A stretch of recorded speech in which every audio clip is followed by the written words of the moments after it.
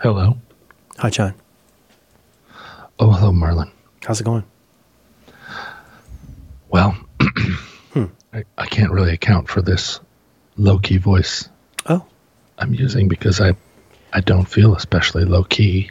I tried it for a while, see how it goes. Yeah, I mean, I guess it's one thing you could feel jazzed and be super chill. It's got a little bit of Oregon Public Radio to it. Oh, yeah. Did you ever think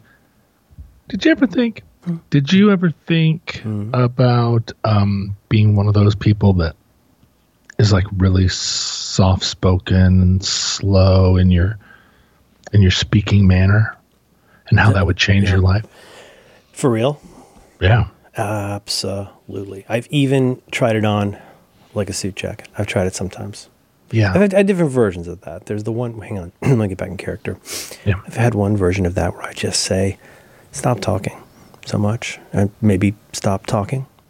To yourself or to others? Well, I've written it down. Like, for example, when I record a different show where I have a habit of, my mind races even faster than here, probably. For Come the You Look on. Nice Today program. And Sure.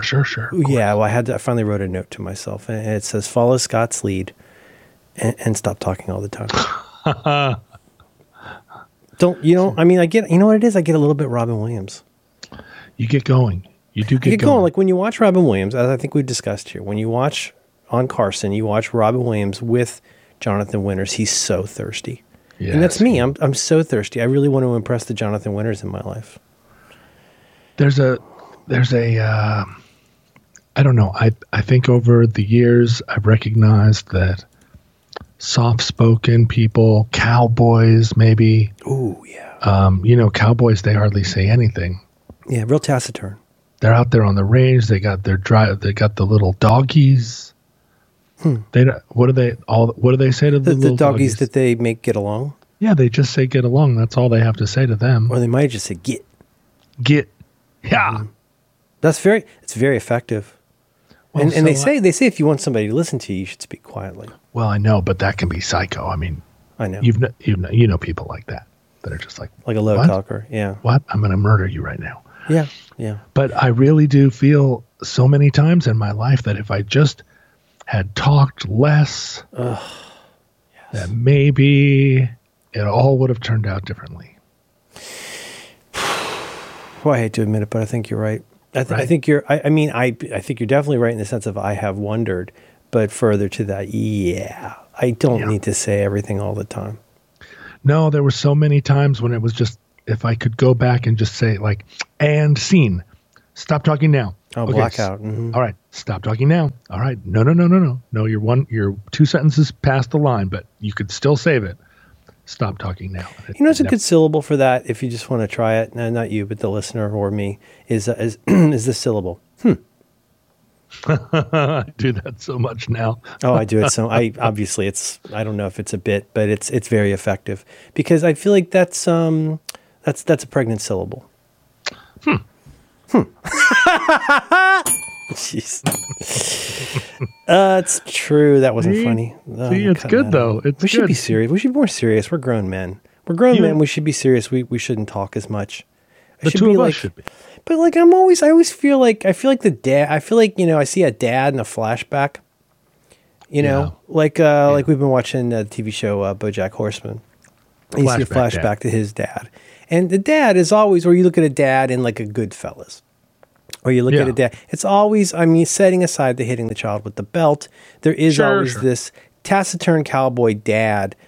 That is not me. I'm not stern. I'm not taciturn. I deliver sick burns. Mm-hmm.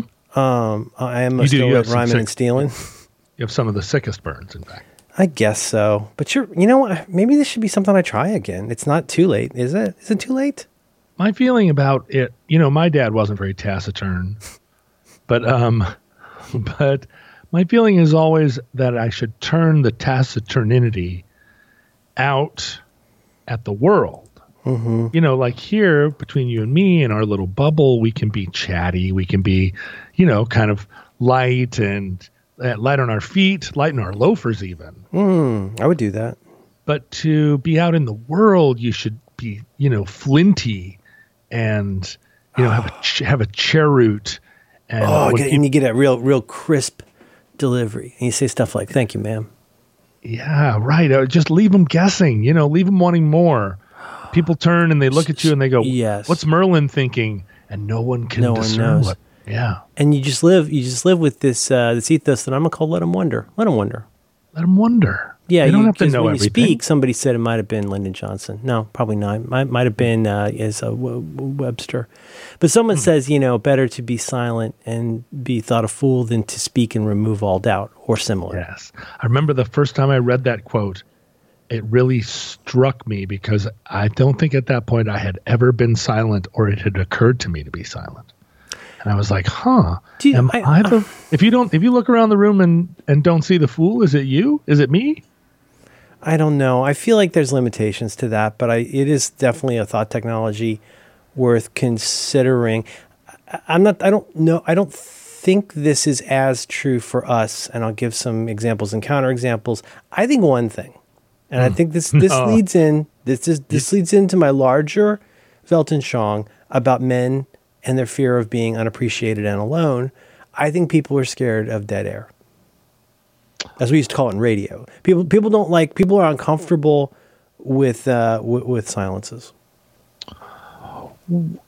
Well, yes. Well, and I'm not saying it's us, but don't you think that part of the, and I'm doing it right now, you get to be what they call a nervous talker, and think about it in a negotiation. Maybe you're talking to a plumber or your contractor's contractor, in your instance, and there are times where it would really be beneficial to just go, Do you do that? I've seen you do that. I saw you do that in a transaction once that still makes me shit myself at night. Before you really opened both barrels, and Sean Nelson and I were hiding behind a tire, if memory serves, because we were so scared. You and I are different in that regard. You definitely don't like dead air in a way that I'm comfortable with a certain amount of dead air, because I like to let other people hoist themselves by their own petard, if possible. You'd even lend them a petard. That'd be a nice one. I'd say, "Do you need a petard? I have one right here." And but you have the you look nice today thing. You guys definitely go, and then all of a sudden you're just a comet arcing across the sky, and there's no dead air. Nobody could get in there. Well, but poor Adam. Adam, who is the cowboy. Adam brings the motherfucking ruckus because he will come in the side door with a package that nobody ordered, and you go, everything just changed. Yeah, he's the George Harrison of the group. He slips it in there. Paul? That makes me the Paul. Well, I don't know. Isn't Scott the Paul? I'm probably the best guitar player in the band. Don't you think you might be the John? I might be the John. I could be the Ringo, if you don't know who the Ringo is. I think the Ringo is BMO. Oh my God, you're killing me. You're killing me with this. Peeing. Peeing. Leave it. Oh, BMO. How'd you get so pregnant? Who's the mother? Oh, who's the father? See, now I'm filling air with the BMO song where BMO has an egg taped to their front. I know. Yeah. I was. You do. When I said leave it, when I said zip. Yeah. You didn't leave it. You let it. Because I'm a nervous talker, and I love it so much, and that's a song I sing to myself a lot. You know what? I'm going to do this. I think this would make, I don't know if this would make for good podcasting. Now, for example, I don't like to talk about the show on the show. But given that this is the show, it's what's in it. Like, for example, the episode, you probably don't remember this, the episode we recorded last week is one of those occasional, I like to think 2 or 3 times a year episodes that I treasure. That is what I like to call Roderick on the line in hard mode, as we say in video games. I have no recollection of it. What fine. Happened? Oh, we had a lot of fun. We got talk about the Beatles? Not as much as I would like. Let me go look. So let's see here. Would it be helpful if I told you some alternative titles for last week? Oh yeah, hit me. Let's see if it. Okay. It ended up being, it's episode 421. My Mom's Ohio. Yeah. Alternative titles that I captured include The Chekhov Teen Years, Wyatt Earping It, Tut-Tutting, and Pasei with a ligature, and aftermarket alligators. And we covered a lot of territory, and I think obviously helped a lot of people. Is that the kind of episode you want to start Roderick on the Line? Now, I'm not saying this one's any better because it sounds like Oregon Public Radio. But I like exploring. We're exploring. We're exploring our friendship, our masculinity. We're exploring our voices. Yes, voices. Like you and I have voices that are capable of many different registers, many different tonalities. I've heard you sing high. I've heard you sing high at that beginning of car parts. I always think it's Sean, but it's you. Well, the funny thing about the singing is that if you listen to some of the great singers, they're not putting it all out there. They've got so much in the fridge. Oh. They've got like one of those chest freezers in the garage. Just because they give you a shot glass of Sunny D, don't assume that's the entirety of their stock. There's things in the refrigerator you may not see for 20 years because they're not a nervous singer. They'll give you what you need. They'll take out just enough to beat you. Exactly. But but meanwhail, I'm over here and I'm stacking pallets of Tab in your trunk. Oh, God. I'm off like, the top. Yeah. 24 more Tab. Taking it off, boss. I got enough. Putting it in, boss. This episode of Roderick on the Line is brought to you by Squarespace. You can learn more about Squarespace right now by visiting squarespace.com/supertrain. And I do encourage you to go there and to learn more about Squarespace. But what else do you need to know? It's Squarespace. You go, you make a website. You can make a site like Roderick on the Line. You go there. There's so many things you can do with Squarespace. In the main, you're going to be creating a beautiful website to turn your cool idea into your very own new home on the web. You can showcase your work. You can publish a blog or have other kinds of content. Galleries, real easy. You can sell products and services of all kinds. You can promote your physical or online business. You can even announce an upcoming event or special project. It's your Squarespace. Do what you want. They can just have that. That's a freebie. How do they do it? Well, they do this by giving you beautiful templates created by world-class designers, powerful e-commerce functionality that lets you sell anything online. Of course, you get the ability to customize the look and feel, settings, products, anything. Just a few clicks. You click, you drag. It's Squarespace. Go Squarespace. Of course, everything is optimized for mobile right out of the box. You get a new way to buy domains. You can choose from over 200 domain name extensions. That's so many extensions. They have analytics that will help you to grow in real time, built-in search engine optimization, free and secure hosting with nothing to patch or upgrade ever. And if you ever find yourself in a jam, not to worry. They have their 24/7 award-winning customer support. They're encouraging folks to make it. Just go. You make it. You make it with Squarespace. And I did it. I've been making stuff with Squarespace for, I don't even know how long. Real long time. Longer than this show's been around. I can tell you because Roderick on the Line has always been hosted on Squarespace. You're using it right now. Just look around you. It's Squarespace. So, please go check it out. It's a really great service. I love using the site. I find myself here on Monday, April 19th, working with Squarespace, talking about Squarespace, and it makes me really happy. I think you're going to enjoy it. Get out of the webmaster business. Get yourself a site with Squarespace. How do you do that? Well, you go right now. You go to squarespace.com/supertrain. You get a free trial. And when you're ready to launch, use our very special offer code SUPERTRAIN.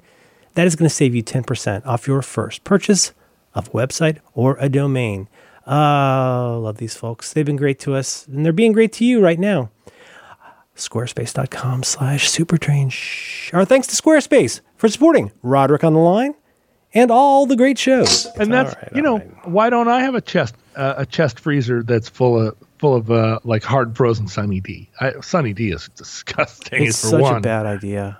But why? Where's all my hamburger? Where are the king salmon that I'm gonna? You're talking about keeping your powder dry? Well, a little bit. Like if I approached the microphone like this every day. Yeah.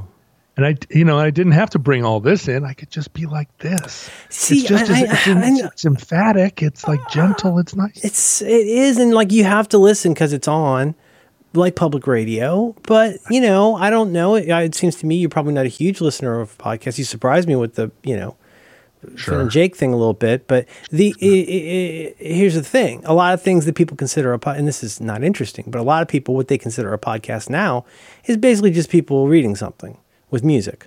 And they read it. And the thing is, if you're reading something with music or you're doing like super tight format stuff, you could say, and your second article in the New Yorker, Shouts and Murmurs, was a depiction of the use of negative space in the modern theater. You know, you can say stuff like that. Now, if you and I did a whole podcast like this all the time, I think we would somehow improbably have even fewer listeners because this is not good. I mean, it is good because we're taking a little break. We're taking a little vacation from the usual, you know. I got to work on my whistling. Sure. Can you do it? Yeah. Do it. Okay, now it's another one. Okay, that's another one. I feel like you're good. God, I wish I could whistle well. I've lost a lot of my plasticity, I think, but like this, a lot of there's a lot of references in life that go back to the movie MASH, and for me, and when I make these references, people don't recognize them. Two of my most common references that people don't get is I got to really get. Hang on, I'm gonna have a sip of water. Go ahead. Get in character. Do you remember the way Captain Pierce? Remember the way Hawkeye whistles? Lay it on me. He goes something like this. Oh, wait, that might be Mr. Fox. But he does this whistle that's like oh buddy, kind of like. I think that might be Mr. Fox. But the other one is I say a lot that has no provenance. I think apart from the movie MASH, possibly the novel MASH, is The Pros from Dover. I say that a lot, and people don't recognize what I'm talking about. It's one of the rare things where if you go and Google that, you'll probably be confused. But I take a lot of. I thought you were going to say it was one of the rare things that you say that people don't understand the provenance. Don't understand the provenance. You can Google anything. You know, or true. DuckDuckGo, you just won't find anything. I don't know. If we talk like, is this some sort of like male equivalent of vocal fry? If I get down here, is it like, so are you trying to do low, or just we're trying to do like sort of like a Michael Barbaro? You wouldn't know him. The guy that does the Daily. He does a thing that is, it gets funnier and sillier all the time, where he gets more and more dramatic. The question becomes, let's say if we're going to walk backwards into this particular alcove, if we did speak like this kind of all the time, what kind of show would be good for this kind of speaking, in your opinion? Given, especially as an outsider who's not a big listener of podcasts, you hear two guys talking like this. What do you think it's going to be about? Oh, maybe it's going to be about men's health issues. Well, see, so I think you're bringing a lot to it because you listen to other media. Yeah. Because you hear these voices and you associate them with things. Whereas I am coming at it just from a place of trying to identify the physicality in myself. Like, what is inspiring you're locating it, is what you're doing. Yeah, I'm not trying to tell you about any kind of like interesting story in America's heartland. Yeah. I'm just got a prostate like a Brazil nut. Yeah, I'm just trying to like keep a little bit of powder dry. Keep the powder dry. And the thing is that when you do that, it turns out, when I try to sing more quietly, because I'm not whispering right now, I'm doing the thing. So my sister and I, she and I grew up where there were certain conversations that she and I had to have in this tone of voice. Oh, because of divorce. And just because of the people around us, you know, she and I are siblings. Siblings develop like, little codes and keys or whatever it is that they do. But Susan and I, and we've only noticed this recently because people call us out on it. If the two of us are standing together in a room full of people, she and I will just go down into this mode and we'll just start talking to each other like this. And really? Other people in that's one of your codes and keys is you slip into the OPB style. We're just way down. But we're at the party. We're the same people, you know, we look like we're people at the party. But if you are anywhere around us, you can't quite make out what we're saying. And we do it. It's not that we're telling secrets. It's that we just go into like private mode. I'm not even there, and it makes you seem so much more interesting. Well, but what's infuriating to other people that we know is they're like, "What are you talking about?"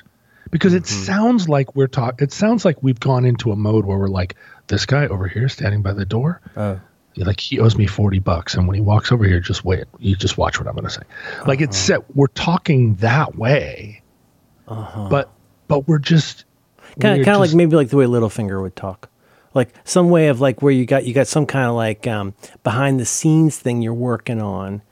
It makes people, if they know you, it makes them a little suspicious. Like, John doesn't usually talk like Oregon Public Radio, so there must be something up. And that Susan, she's a loose cannon. Right. It's a little bit of a Littlefinger where I'm like, where I'm handing her a poison knife in a wrapped in a burlap sack, and I'm like, here's what I need you to do. See, I was gonna say John and Danny, but I really don't like that season. Okay. Take the Golden Ann and give it to Stan. Put it in the van. Take it to the van. Make things right with the Onion Knight. Call him the Bannerman. I wish I had Bannerman, just for what it's worth. But on a show, well, you do. You do. You just don't. The thing is, you have like Bannerman. I don't have the banner they that some people have. No, you just don't want to accept them. The Bannerman keeps showing up, and you're like, no, thank you. But they've declared me king of the North, and they've supported my house for thousands of years. I mean, I call upon them.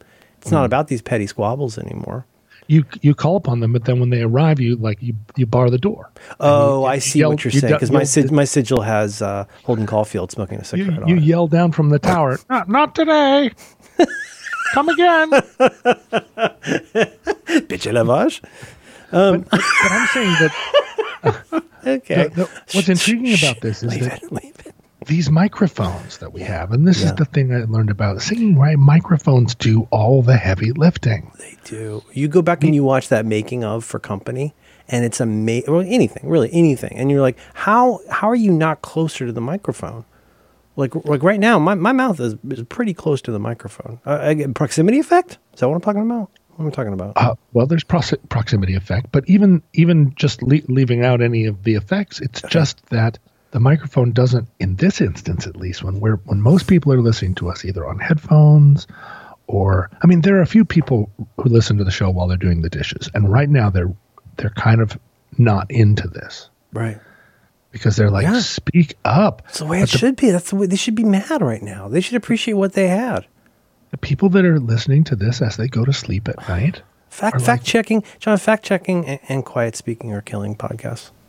It's got to stop. But, wait a minute. Tell me more about fact checking. Well, it's the kind of thing where people would say, if you have the sort of discursive program that you and I have had for over 10 years, where you usually don't speak like this and you say a lot of shit, and sometimes you say something wrong and people are like, so actually, I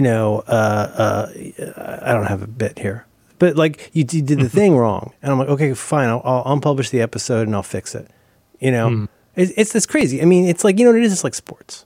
It's like the Monday morning quarterbacks sitting there in their Barca lounger. Oh, the Barca loungers. Yelling orders, and boy, that umpire should get kicked through the goalposts of life or whatever. And it's like, well, you know what? You weren't on the field that day, buddy. Hey. You know what I'm saying?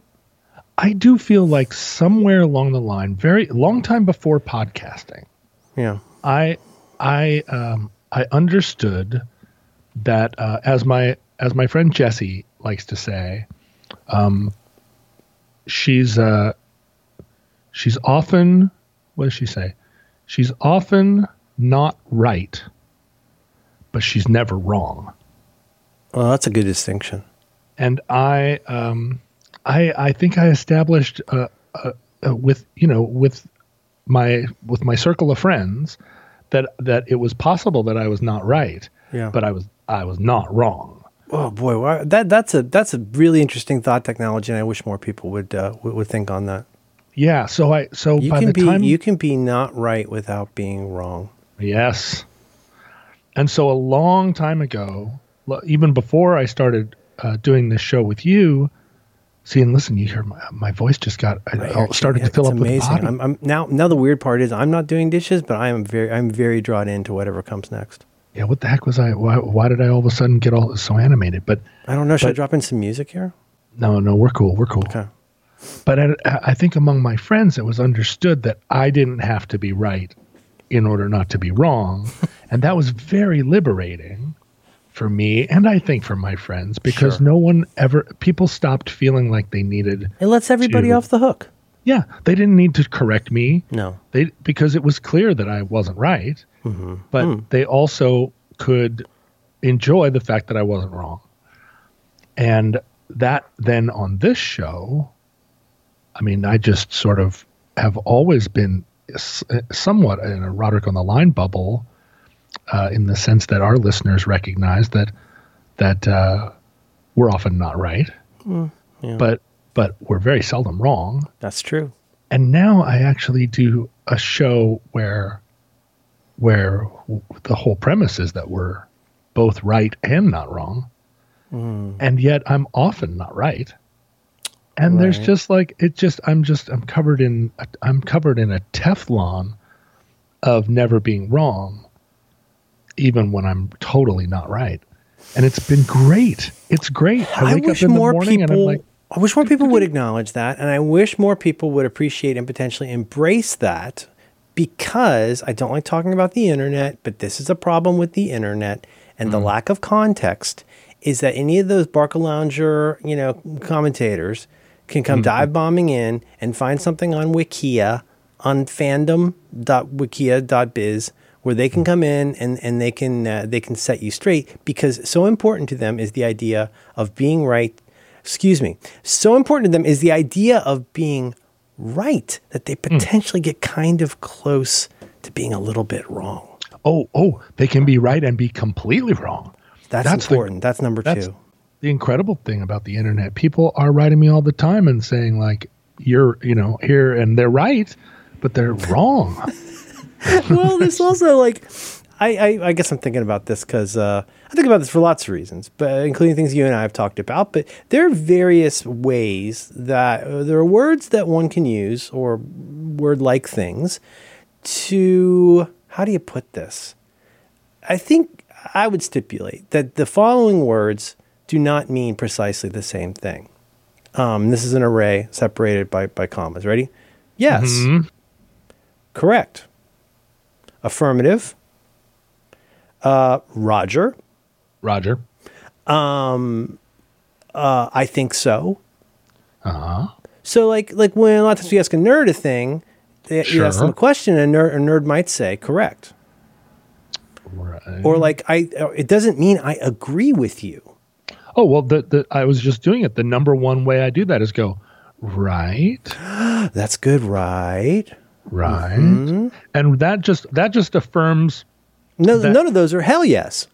No, that affirms that you understand what the person means when they're saying what they're saying. And your ellipsis tells them, you have my attention. Yeah. What's next in this little chain, in your anecdote or the case that you're making? Yeah, right. I have not signed off on anything they're saying.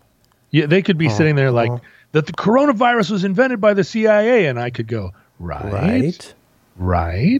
Ergo. And I'm just, that ellipses is just those periods stretch on to infinity. And yet there's it's depending on who the bystander is that's listening in on the conversation, that right could mean a lot of things. Well, I've been watching this, actually it's on in the background right now, but I've been watching a court case that's been happening in Minnesota with interest. And I do notice that I, as somebody who's had a little bit of background with prepping people to make appearances in court, it used to be my job a million years ago. I know that part of the training that you do with people, the most basic training is like, show up clean, like look good, wear a clean shirt, don't be goofy, get up there, speak clearly. And when people ask you a question, you have to answer audibly with a word. You can't say nuh-uh or shake your head. You're supposed to say, is your name John Morgan Roderick? And you say yes, or affirmative, or affirmative, or ahoy hoy. Roger. Yeah, you got to say words. And then sometimes the lawyers are going, no, it's pretty crazy in here. Everybody's wearing masks and there's all this plexiglass up. But could you please answer, in a way that we could all hear you, with a word. So the reason I say that here is there's a lot of that going on with these witnesses, especially the expert witnesses. And they're extra smart because they know, for example, let's say I'm this guy with the glasses who's doing his closing argument right now. And I say to you something like, on the events of May D 2020, blah, blah, blah, fact stipulated. Do you have you formed an opinion about that? Right. And the person says, they don't jump into the opinion. What do? They say, yes. Yes. And then they pause a little and they say yes, which is very different from blah, blah, blah, blah, right? Right. Blah, blah, blah, it's not an expert witness thing to say. You wait and you pause, and then the lawyer says to you, because you got to like connect every dot, and then the lawyer says to you, could you tell us, the opinion? And maybe they say yes because they're really going to drag this out. Yeah, they squint their eyes and they chew on their cheroot. So if I say to you, the report that was filled out by thus and such officer states that XYZ event happened at 8:02 p.m., and you say correct. Now that doesn't mean that's what the report says. It doesn't mean you agree with what happened. No. It doesn't mean you even like the person who filed the report. Right? Because I agree with that is not the same as you just said a thing that's true. Right. Does that mean, am I putting too fine a point on this? No, but it is, I think. Some truths are bigger than others, like Morrissey says. Well, we all have, have different roles to play. And for instance, I have never felt my role in a situation with other people was to call them out when they are wrong. Me neither. Me neither. What do I get stick about it? But you know what I mean? Like I will sit and I'll sit. A certain mutual friend will text me while he's listening to the program to let me know all the things that I know you said, and I know you said that were either not right or were not right enough.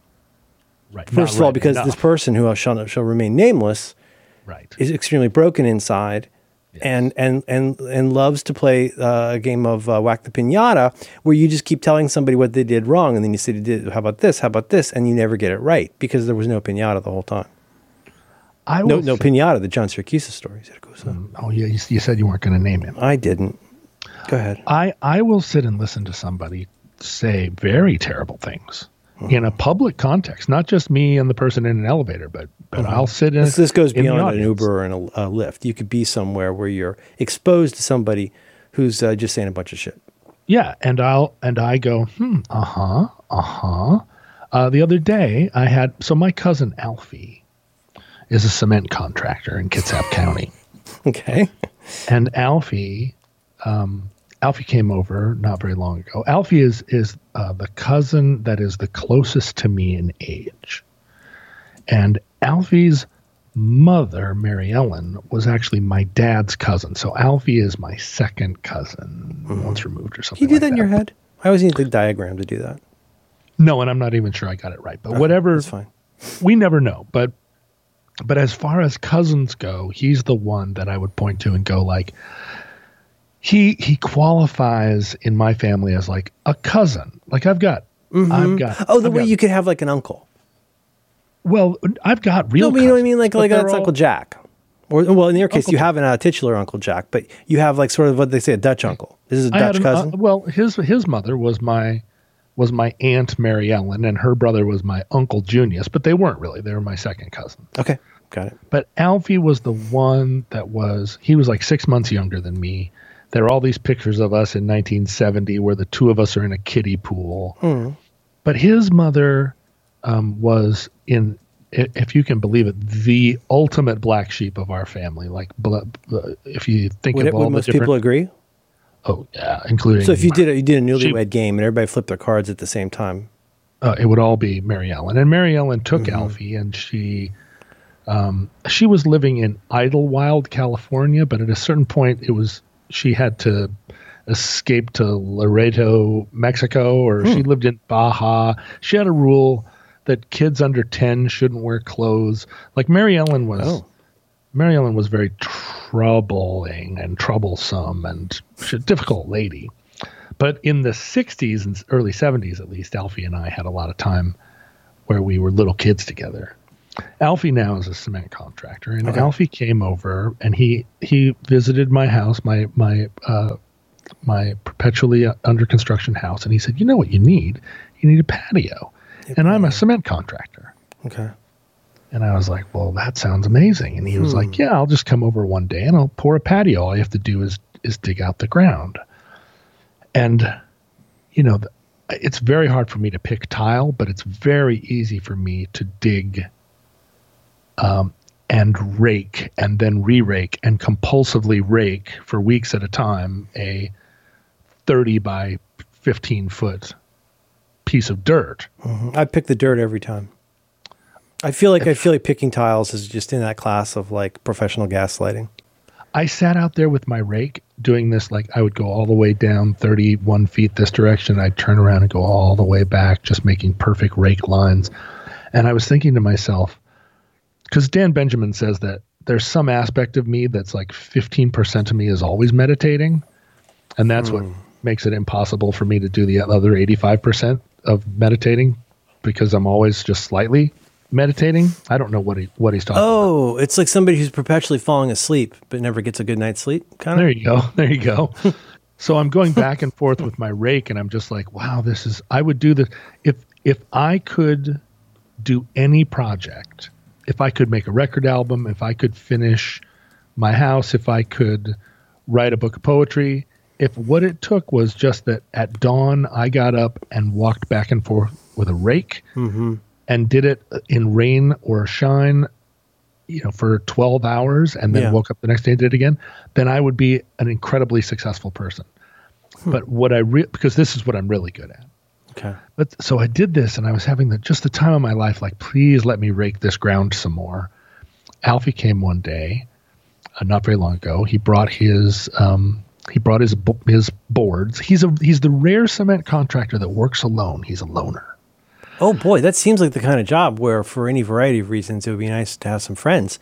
Not just for the, as you say, heavy lifting, but there must be occasions. I think about me trying to set up my TV around Christmas, and I really could have used 2 other guys, and that's just the TV. Well, so he Alfie, brings boards in. He's a lone wolf. Alfie, one day we'll hear from Alfie. I'll tell this story, or I'll have Alfie on my podcast that I have it over at my Patreon. Okay. And I'm going to have Alfie explain his story, because you have a podcast on your Patreon? Yeah, I've started doing well, I do that one with my sister, Road Rage, but I've started doing a monthly one where I interview my friends. I muted every notification with the subject line includes patron only. So I don't see that stuff anymore. I got to listen to that. John has a podcast. Well, wow. I did one with Mike Squires. I got one coming up with Jesse Uyeda. I'm going to have my mom on there. I'm going to interview you, although I know you don't want that. No, I'd love that. Just don't interview my wife, please. Oh, wow. What a great idea. No, she doesn't have internet. It's such a shame. But Alfie, when Alfie was 14 years old, he was living alone in Puerto Vallarta working as a bartender. At a certain point, one of his brothers came along and was like, hey, I'm going back to the United States. Do you want to come? And I'm going to open a windsurfing shop in Olympia, Washington, some dumb idea. Yeah. And Alfie was like, sure, I'll go to. And so then he was up here in Washington. He was like, wow, where are all the bars? He didn't realize that there was a different kind of bar. But Alfie started cement contracting when he was like, some guy came into a restaurant where he was bussing tables and was like, I've been watching you, kid, and I've got a job. I've got a job for you. Really? Got him into the cement game. His heart is open. Yeah. He's ready for the universe to give him some kind of message. But then at some point along the way, he was like, you know what? Other people just make this harder. And he went out on his own. I totally and he became get that. He's like the most jammin' kick-ass ninja cement contractor guy. This is why I don't want to manage. I'd rather just do it myself. Just do it, right? Yeah, or do less that I can do. I mean, I'm not saying as a cementman or black sheep, but I totally get that. I would rather just, and just real quick, John, when I used to when my kid went to preschool, it's called a co-op, everybody helps out. And they wanted to put me on making a website, which you can do very easily with, say, Squarespace. But I was like, nope. Just if you could, I'm happy to just go out and do some kind of a San Francisco version of hard labor. I'm fine. Just have me go out and clean filthy toys, or have me rake the sandbox, or you know what I mean? Anything where I could just put on headphones and not have to talk to somebody. That's my rake. Yes. Because I will do a really good job of this, and I will stay late and help clean up after all the normies leave. Because I learned that at church. You always stay extra long and then help the people who are helping. And then it makes you a helper, which is a good way to... It just makes you a better person. But I do not want to try to find the password for the FTP site you haven't opened in several years. That's computer stuff. And I don't really want to have a conversation because if I talk to anybody in San Francisco, even if they're nice and go to a co-op preschool, if they're a co-op preschool parent, they're still going to be asking me lots of questions that basically come down to status and money. And I would rather listen to a podcast and rake. Absolutely. And I love Alfie and have always... I admire Alfie. I've never met him and I admire him.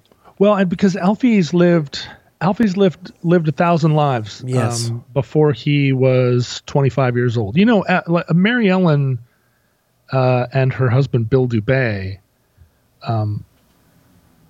they were married by Timothy Leary, and their wedding was in Life magazine. Oh, but they were into it. It wasn't like a Mooney's situation. Oh, it was like... Did they seek him out? They said, Dr. Leary, we would love for you to No, they were all friends. Bill Dubay, I think, married Timothy Leary and his wife. It was all like... Oh, my goodness. They were all like in the sleeping bag together. Okay. So this is, Alfie's universe is like just when you think it's safe to go back in the water, right? And all of a sudden Alfie's got some other story where you're like, you what now? Mm-hmm. But so I'm there with Alfie. See, I would just for what it's worth, I would rake with Alfie because first of all, I don't think we'd have over much extraneous conversation about what middle school you're trying to get them into. But like it seems to me, I would learn from him. I would learn from his raking and his open heart. It's and hard. I would not be against that. He said this to me when he first said like you should have a patio. Mm-hmm. He said, "I'll do the cement, but I don't prep." And I was like, "You don't prep?" And he said, "No, I work alone. Expectations. So I don't prep. You prep, and I'll come pour the concrete." Okay. So that's why I was raking. Alfie doesn't rake. Okay. Alfie, Alfie like does a very nice broom finish if you ask him for it. But what had happened was Alfie and I were standing there. We did all this work ourselves. I cleared the site. I did the raking. I leveled the ground. He came and he said, "It's not quite level, but it's fine." And then he set up his forms. And we're sitting there, and I said, "So what happens now?" And he said, "Well, a guy from the concrete company is going to come in a concrete truck." And I was like, "Right. I've been seeing those since I was a kid." The big turny barrel kind? Yeah, I always wanted to have an interaction with a concrete truck. Mm-hmm. It's one of the first things you see when you're a little kid. Even before, when it comes down the chute, obviously, that's exciting. That's the money shot of a concrete truck, but just watching it turn lazily while you're waiting at a red light, that'll make a kid happy. Right. It made me so happy. I was always like, what am I looking at right now? Why is this truck so cool? So my whole life I've wanted to have some reason to have a concrete truck come to my house, and now I have one. Yep. And I was like, cool, all right. So, but he said the other person that's coming is the concrete pumper. Oh. And I said, the concrete truck isn't. And then even as I said it, I realized how dumb I sounded. Of course, the concrete truck doesn't pump it. And so then I was like, well, who is this mysterious person? And he was like, the concrete pumper is the key to the whole operation. And he said, I'm over here in Seattle. This isn't where I normally do business. I called a concrete company. They're all pretty much, they're all different. And if you're in the game, mm-hmm. you're going to prefer one to the other. But I'm over here in Seattle. I just, I picked a reputable company. But the pumper, I'm not just going to use some local pumper from here. I'm having my guy come over from Kitsap County. He's got a guy. He's got a pumper. He's got his pumper. So we sit there, and up rolls this rattle trap truck, and this guy jumps out, and this guy's got a lot of charisma. Mm-hmm. He's a guy. He's got long hair on the top and back, but shaved on the sides. Held up in a kind of haphazard, kind of an early '90s industrial kind of look. That's exactly right, with a little bit of a man bun type of thing, but it's kind of coming loose. That's a colorful pumper. And he's got this old truck that's got this crazy diesel motor on it that looks like it was taken from a submarine. And he starts it up, and he's got hoses all over. And while he's working, he's talking. And he's talking about what comes to mind, because he is not someone who ever thought, I mean, the thing is, I don't know if he ever thought to himself, what if I just talked less and was just like a cowboy, you know? What if I was just a guy that just had a cheroot in his mouth? Mm. And he starts talking and he starts going. And at a certain point, we get over into the territory of, is coronavirus real, or is it a thing that got made by the CIA and the Chinese and the Martians? And you're going to have to go through a thing where it's like, it's not even one, there's not even a simple monad of argument to disagree about. There's a whole constellation of like unpacking what was your journey to get to whatever your wackadoo is. Well, and so, as I say, my response to things like that, when a guy with a concrete pumping truck and a 90s industrial man bun is uncoiling, your Terminator heads-up display. It's just running through all the options. Like there's 200 feet of articulated hose or whatever, and he's talking about how coronavirus may or may not be real. He's not willing to say. I go... He's just asking the question, really. Well, that's right. And I go, right. You brought a big basket of ellipses. Well, because I'm loving it, right? Like, sure. Tell me more. Like, I got zero dog in the race. This is not the first time that this particular individual has thought about this. No, and I don't. I gain nothing by taking any side in this, right? Like he's going to pump this concrete. What am I going to do? Argue with the pumper? Like, we're going to shake hands. But Alfie, who is, he's our age. Alfie, who works with this guy quite a bit, does the thing where he, in very measured tones, explains to this guy why coronavirus is real and why why his attitude is dangerous, and not in a way that is off-putting. The guy clearly really respects Alfie. Alfie tells an anecdote about a fireman he met who thought coronavirus was fake, and how Alfie felt like that was a very dangerous position for a fireman to take.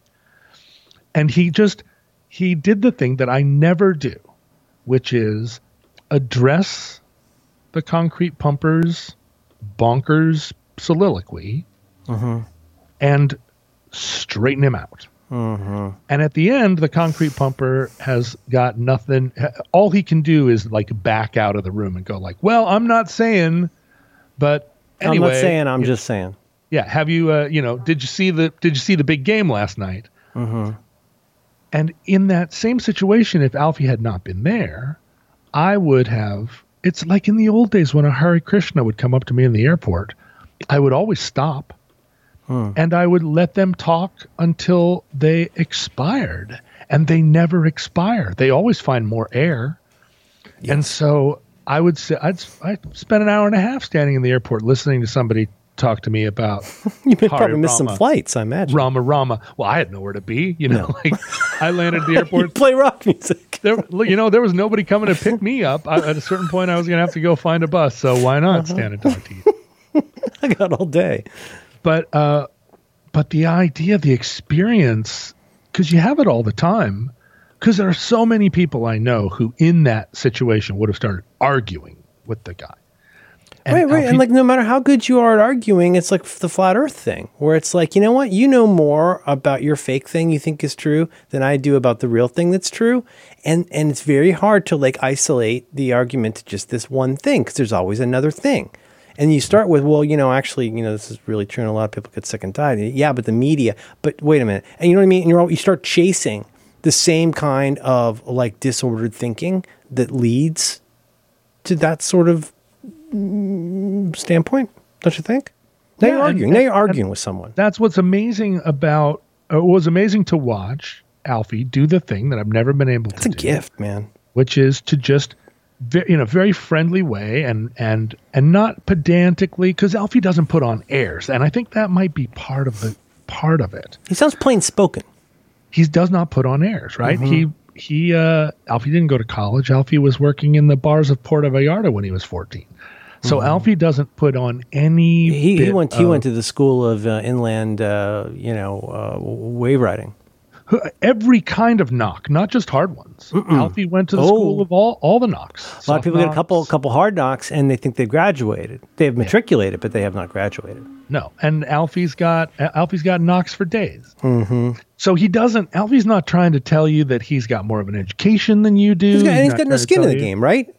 Well, I mean, he doesn't like. It's not like his dignity. He does feel like he has skin in the game in the sense that he thinks that there is a world of truth, and then there are things that aren't true, and it's not connected to an opinion about himself. That's what I guess. That's kind of what I meant. Is that like it's not like his dignity is bound up in a certain narrative that he's decided explains life.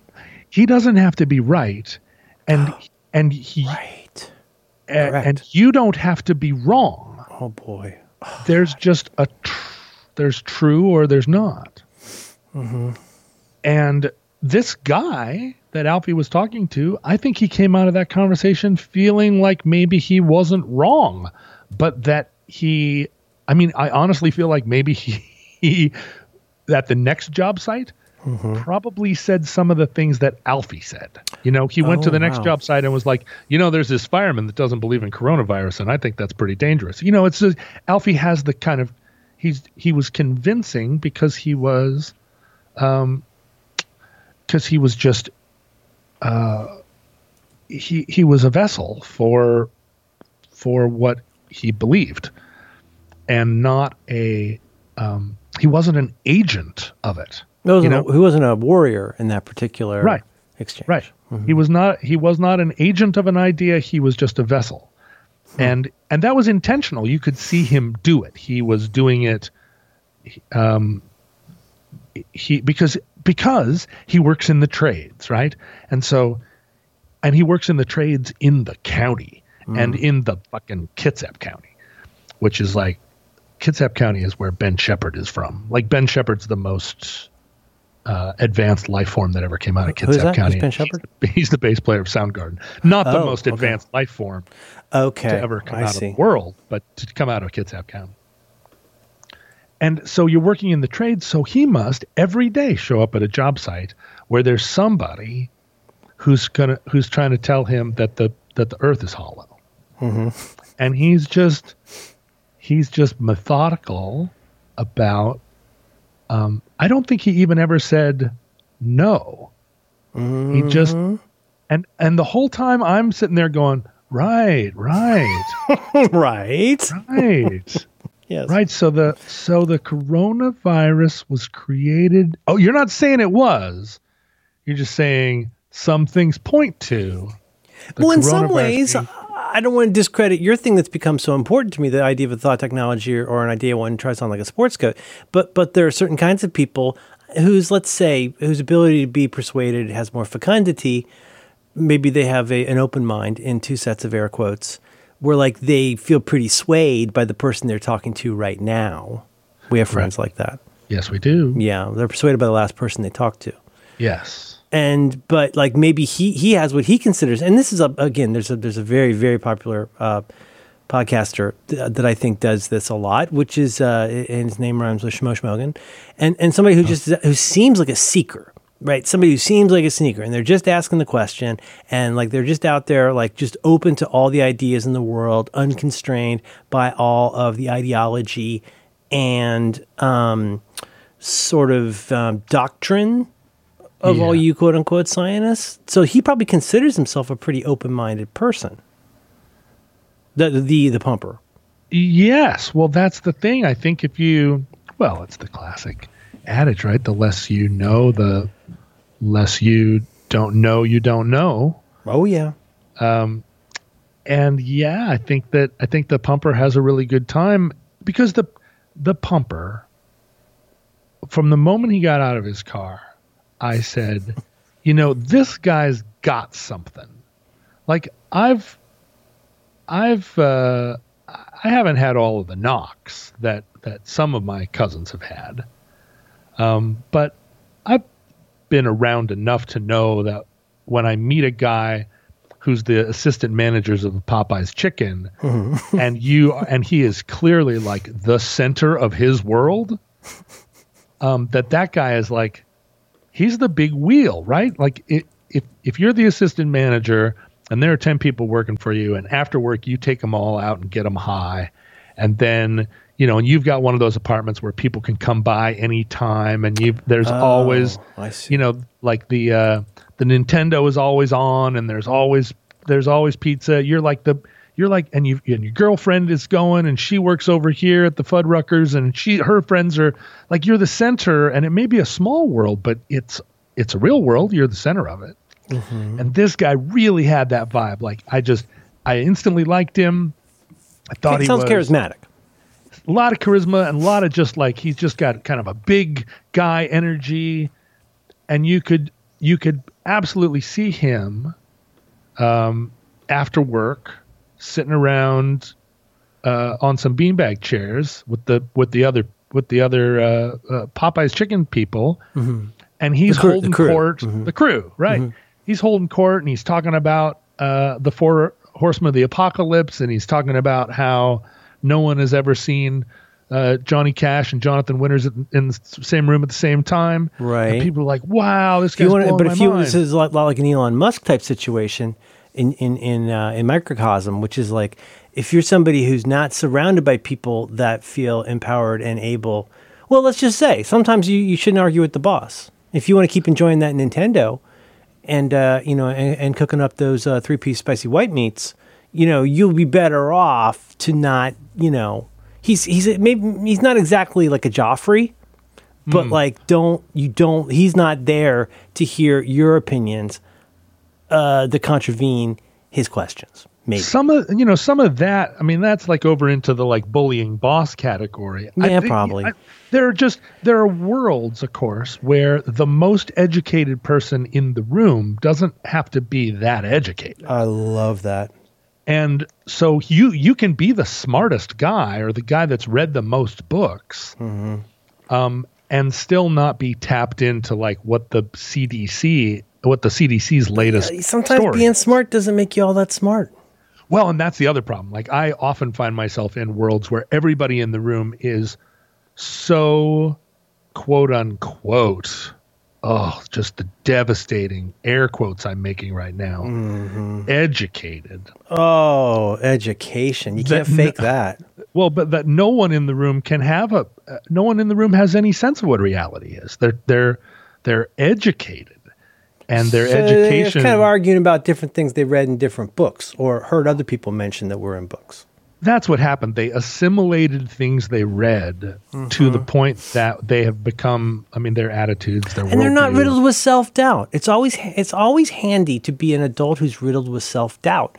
And if you feel like you are the final word, not the final word necessarily, but if the vessel of the final word. Vessel of the final word, where you got a fucking answer for everything, and you begin your sentences with sounds like this, right. You know what I'm talking about? And it's like, well, right. Actually, calculus, was, discovered in several different places or whatever. Except they say it with a lot of decisiveness, like it's something they read in, the Paris Review. Right, it's the decisiveness that's kind of the... I hate decisiveness. Oh, God, it's such a turnoff, John. I really don't like it. I mean, I get it when you're young. Like, if you're... And I'm not just saying this, no shade, no lemonade on teens. But, like, if you've reached 35 and you still think you know what the fuck is going on in the world, I don't want to be in your boat. You know what I'm saying? Well, I do, and I don't know what to do about it because I... About which part? Well, you don't feel the need to reform these folks, right? I mean, you don't feel the need. And actually, there's a book I've been reading that gets into this. This is called High Conflict. And it's the idea that, like, in a high conflict situation, you eventually just develop contempt and scorn for people. And the only thing you live to do is embarrass them. And maybe that's not a great way to run anything, including a country. It's like, if all we have for other people is contempt, like, how do we get out of that? We hope we will humiliate people into agreeing we're right. But you don't do that, right? One of the best parts about my college education was when I learned that the governing principle, it was, I'd been in the comparative history of ideas for a long time, and I'd never been I'd been soaking in it, right? But I was not one of those like 4 years straight through college people, as you know. I came and I went. People were in charge. Other people were in charge. There were academic fashions came and went. There's Gonzaga. Well, no, this was at University of Washington. But no, I'm but just I saying though, started you've moved around. I mean, you're not exactly an inland windsurfer, but like you've seen a little bit of world. But comparative history ideas, the whole idea is, yeah, go ahead. To be an undergraduate in 1990 or 87 and to be an undergraduate in 2004, those are completely different universes really? of college. Yeah, absolutely. What was academically fashionable in 1990 and academically fashionable in 2010 so much has changed. I mean, you have a whole generation of people that were students that became teachers in that time. And it's it's a game of academic telephone, but it's also just, different waves of thought, and what seemed really novel in 1990 seemed really corny in 2000, but really novel again in 2010. Always coming in under a new wrapper, always a new set of authorities. But a lot of the work is based on the work that came before that also was not really, I don't ever really feel fully vetted. What was interesting to me was learning as I started to kind of take a more of a leadership role in the department, still as an undergraduate, but just as an old man. I'm 35 years old. I'm standing around. I'm still a senior. And so, senior. So they were like, since you're standing a senior here, emeritus. Yeah. Well, here, will you grade these papers or whatever since you're standing around? But realizing that the goal of college, as they saw it, as the leaders of comparative history of ideas at the time saw it, Jim Klaus and John Taves, the idea was that a student came into CHID and left with more questions than they had when they came. Oh, that's good. Left with less understanding, less certitude, less of a sense that they had the full picture. They wanted and every quarter at the end of the big class, you would see students kind of line up and say like, wait, that's it? There's still a bunch of pieces missing from the puzzle box. Yeah, you didn't like for the last month I've been waiting for you to tie it up. Yeah. And you never did, and you laid out more and more loose threads right up until the last day, and then you close the book and say have a nice summer. Yeah. And and you could see kids that were really disturbed, and I remember that feeling of being like, wait, you can't do that. You can't just leave me here. And then understanding that was the point. That was what they were trying to do. Like, see you next quarter. We're going to give you even more to think about and less certitude. Like that was I think more than anything else I learned in college, that was the thing that had the biggest impact, was understanding that I was not here to come out the other side with an understanding. That wasn't what this was about at all. Well, and especially an understanding that has been tacitly or formally presented as a truth for all times. And that, I feel like, is a crime. If you go to college and you're given that, and they say like, here it is, here's what you've been looking for. Yeah. That's a criminal enterprise, is what that is. There's also, and I may be playing both sides of the fence because it's the sort of thing a liberal arts graduate does, but I also feel like, boy, I'm going to get in trouble for this. There's a couple concepts that I think are widely acknowledged as being the most wilting comeback or accusation of that just ends the conversation, like because you've just got owned. One, of course, is a sick burn? Yeah, kind of. One is hypocrisy. Once you accuse someone of hypocrisy, it's game over. Like you found something that, and like we know, like I learned in 8th grade, a paradox is a statement that contradicts itself or appears to contradict itself. So thank you, Mr. Self, in 8th grade, I still think about that a lot. A paradox is a paradox. And in this case, the one is hypocrisy. Oh, yeah, but then you did X, Y, Z. And it's like, oh, no, I am pwned. I'm a corn cob. So that's not great rhetorically. And the other one, though, is hypocrisy. And then the other one's science, where it's like one can, and this might be a straw man, but I feel like I run into this. And maybe contra the fighting with the flat earther thing, but you go like, oh yeah, but the thing is, there's science. And science, and then you spray your science sauce all over whatever the topic is, like that's just going to end the conversation. And there's so many levels to that are not as effective as with hypocrisy, the accusation of hypocrisy. There are so many levels to that approach that are not nearly as effective as they seem, because you're basically flashing your badge.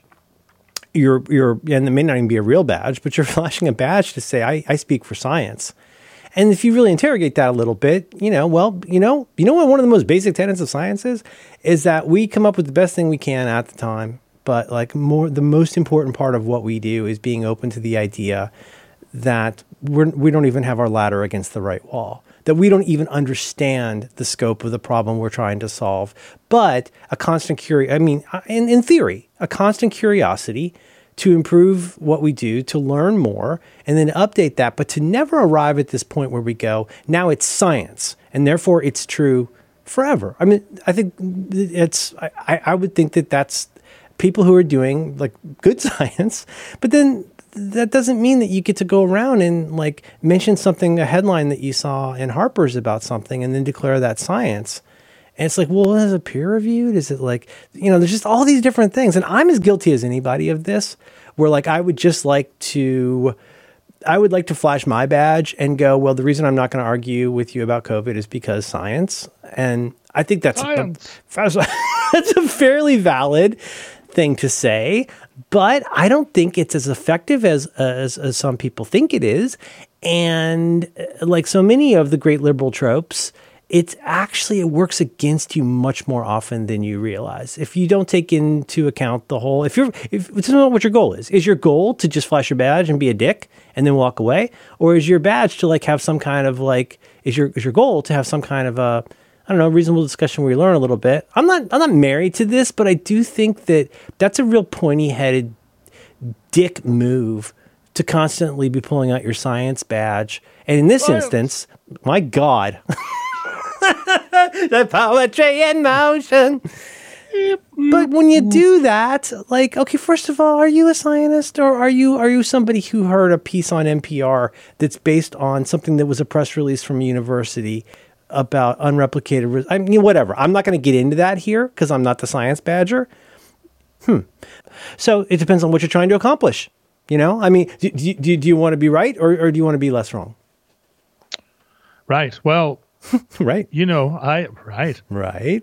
I as a liberal artist, I am now increasingly and now maybe completely convinced that the liberal arts are not sciences. Really? Is it more like computer maths? I'd give the hat tip to computer maths. Whoa. In that case. I love, man, you're practically like an Alfie. You know what I mean? You're just out there, gathering. Can I give you one more response? And I do have to quote a TV show, but here's a response. Here's a response I say a lot. It's just something I think about. There's an episode. A response? Is it a response? I'm response in my Bastic of Pinedos, which is that this is a quote from, there's an episode of Mr. Science Theater, Christmas-related episode, very good episode. And Joel is asking the robots what they want for Christmas. And everybody talks about what they want from this catalog. And then Crow says, I want to decide who lives and who dies. And Joel goes, oh, I don't know. But isn't that kind of the response sometimes where it's oh, I don't know. Yeah. I don't know. Sure. But yeah, probably not. Yeah. Affirmative. Yeah. Do you should we keep talking like this when we come back next time? Well, or was this enough for? Oh wait, now my energy's back up. I got to bring it back down. That's the thing. I feel like somewhere along the line, I lost my low energy because I started talking about something with you that that I felt like, wait. I gotta say a thing. Yeah. And then it was all gone. I didn't need to put 1/10 the amount of physical energy into this show that I did. Whoa. I could have done this whole show like this. Whoa. Wouldn't have taken anything. I would have been the Amy Mann of this show, just standing there in a 3-piece suit, not sweating a bit, just letting the microphone do the work. She's in a 3-piece suit, or you're her in a 3-piece suit? She's in a 3-piece suit, okay. And I'm her in a 3-piece suit. Okay. In her in a 3-piece suit. Oh, I don't know.